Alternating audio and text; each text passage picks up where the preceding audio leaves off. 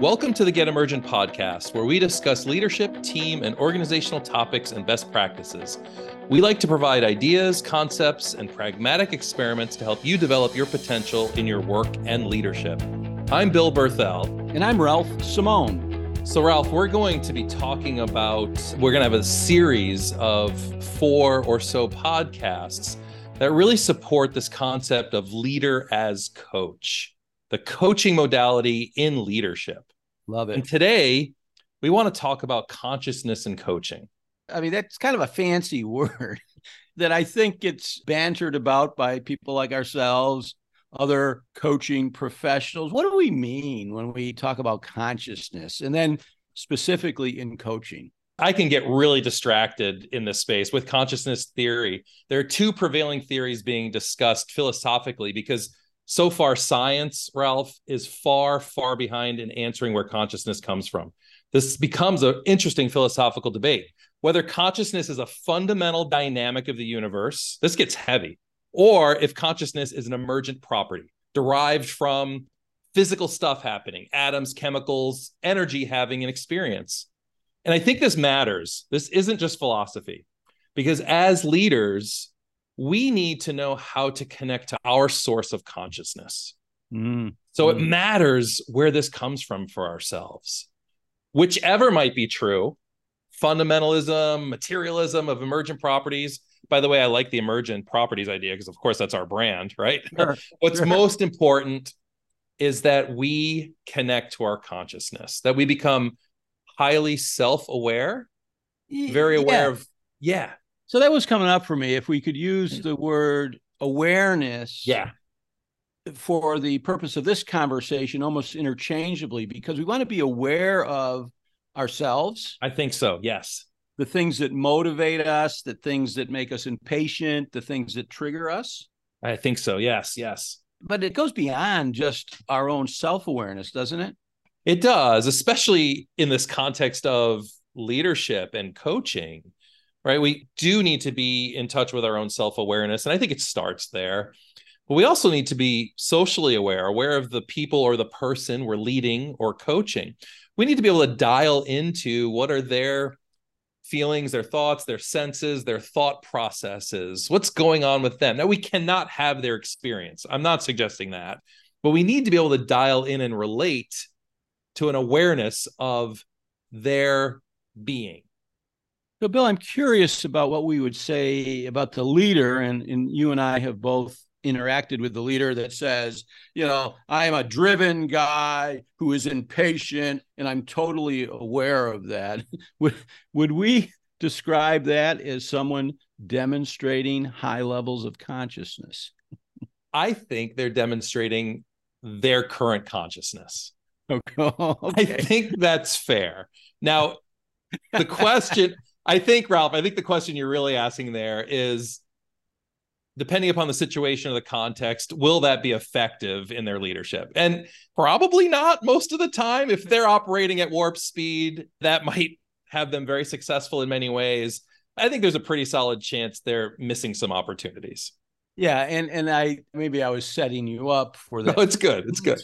Because I think it's this being aware or conscious of how you are not only showing up yourself, but how you're affecting the environment. Absolutely. By which you show up. I was reminded, and I may have shared the story with you before, but when my son was younger, he used to come along with me to a lot of different things. And I think sometimes you do need a coach, or you do need someone who can give you feedback to help your consciousness expand so that you can actually be aware of how you're showing up. And it's kind of a funny story, but we had a retail situation where I wasn't very happy with the outcome. Mm-hmm. And after it was settled and we were back in the car driving home, he said, Dad, do you ever hear how you sound?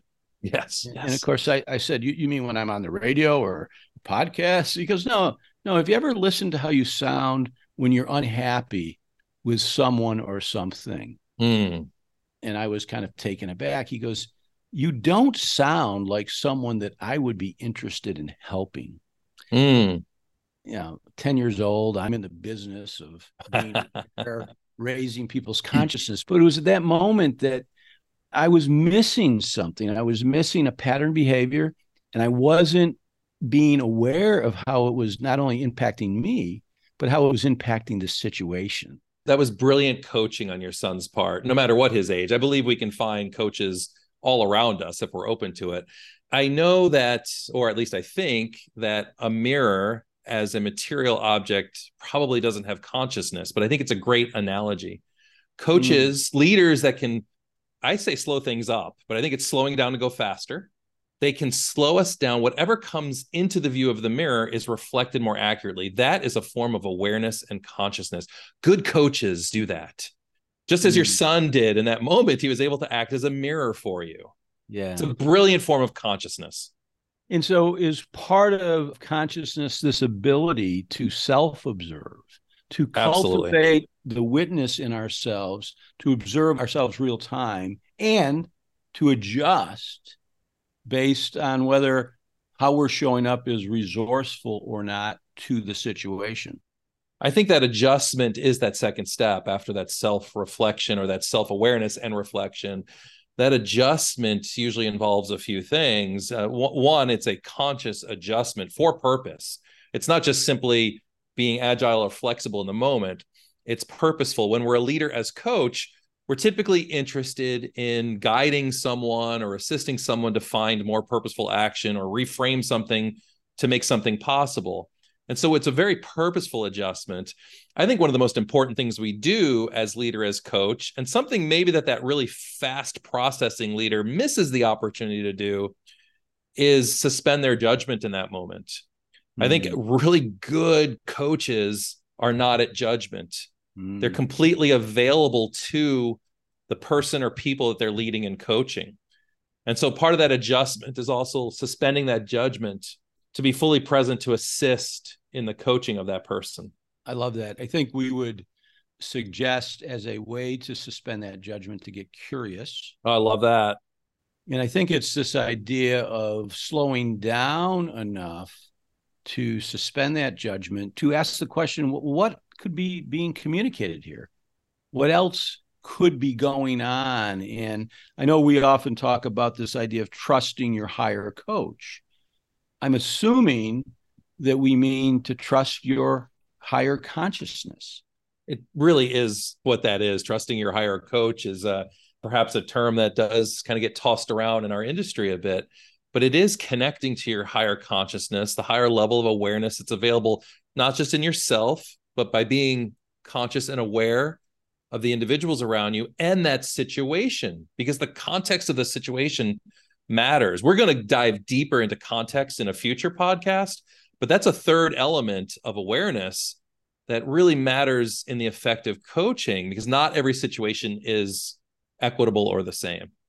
So if I wanted to be a coach in my organization and I wanted to be really effective at it, what suggestions would you have for me to raise my consciousness, my awareness? So I think it sounds like a broken record sometimes in our industry, but it starts with self-awareness. It really does. The reason it's a broken record is because it's true. Take those opportunities to really slow down, to go faster, and have reflection opportunities through the day. You might do some self-coaching by asking yourself, how am I showing up? How am I being received? What am I thinking? What am I feeling in these moments? So I think that self-reflection is first step for self-awareness. We often talk about the strategic pause. Love it. Is that a place for this self-reflection to take place? Yeah, I think it is. I think we can take that strategic pause in real time and check in with ourselves. Just check in. What am I thinking? What am I feeling? What am I sensing? I think we can do it very strategically in reflective moments through the day. Maybe we have to figure out what works for us, but maybe it's a morning break or at noon near lunch or something like that. We can intentionally set aside a few moments. This does not have to be a big chunk of time, a few moments just to check in with self. I think we can do that through journaling. That's a fancy word for note-taking. It's just a way to self-reflect, right? Just journal about that and just check in with ourselves. I was actually smiling when you said journaling. I've gone back and reread journals from 10 years ago. I just started this practice last week. I read about it. And I read a note about how I needed to be more patient with my daughter, Sophie. This is 10 years ago. Mm. And I noticed through my journaling, there were recurring themes about being more patient. You know, she's such a sweet kid. She's only trying to please. So I noticed this impatience I had with her. And so I've been very mindful and intentional. Now, 23 years later, she sends me a text just yesterday, which I was so proud of. And I am actually going to bring it up right now because Awesome. Please do. It was a reflection of becoming more conscious of my interactions with her in intentionally changing. You are very nice to me. And it was a little emoji. But I believe it was triggered from my journaling practice 10 years ago and my intention of showing up differently. But the journaling helped me become aware of my pattern behavior. And it was a really nice gift. Ralph, that's beautiful. And I'm glad you shared that. I think you're bringing up an incredibly important element here to talk about, that it is a practice. This isn't a switch we turn on and stays on. It is a continual practice. So allow ourselves that space for grace, that time to keep practicing what we're becoming more aware of. The second thing I think you really dialed into there, which I appreciate, is compassion. The opening of awareness, the higher levels of consciousness allow us to be more compassionate leaders and coaches. Mm-hmm. And what that really means is our empathy and understanding of others is put into action. Compassion isn't a soft thing. It's action oriented. I think we sometimes think, oh, compassion's huggy feely. It's our empathy in action. As leaders, I believe most of the people that are working with us or following us expect us to be in action with them. And when we do that through our understanding, that's compassion. Wow. Love it. What other practices would we suggest to our listeners as a way of becoming more conscious or more aware or more awake, whatever word we want to use? So open ourselves to those coaches that are already around us, like your example with your son. I've had examples like that in my life with people around me. My son as a young tot in the backseat of the car, noticing my behaviors and being able to point out to me in a really delicate way how I was actually operating outside of my own values, right? We have those coaches all around us. There are coworkers, there are family members, there are people in our communities. Hopefully you've got cool neighbors that are potential coaches without that title in your life. Pay attention to the coaches around you and accept that coaching. I love that. How would meditation and or mindfulness help people become more conscious in their coaching? So I think that's a great topic. And we both know that we hear sometimes the feedback, well, I can't meditate. I don't meditate well. And I'm even guilty of saying that myself. I think stillness practices, creating those opportunities in our day where just for a few minutes at first, we can build up more time to really create that reset. It's a counterbalance to all of the, I call it the on and the go activities through the day. Those stillness practices, that could be meditation. It could look more like prayer for some people. It can be stillness. Creates that counterbalance of what we're typically not doing through the rest of the day. We're constantly go, go, go, go. And perhaps an easier door opening to that is to just do a little body scanning, tie it to physical, pay attention to sensations in your body. And then if you want, move it to thoughts and emotions and feelings, because like the stock exchange, right? We have this average emotional energy that's changing throughout the day. And the more we can become in tune to that, the more able we are to manage ourselves and other situations. And I love that. And that's a fabulous way of being much more self-aware as well in that body scan practice as a meditation or as a stillness practice. The other one that I think is real simple is mindful walking. When you just notice how your foot strikes the ground, you become more present, you become more conscious. And I think you take in more of what's really going on. We want to get out of our head long enough to be aware of what's happening and to make a connection around what's next. So I love that. And mindful walking is actually one that personally works for me. So that resonates.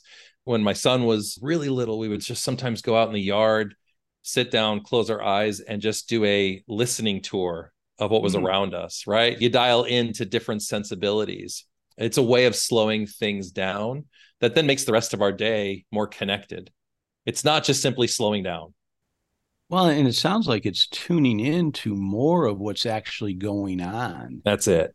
And when we are fully conscious, we can be aware of self, others, situation, the environment, and we have a much better chance of guiding and supporting people towards wherever they're trying to get.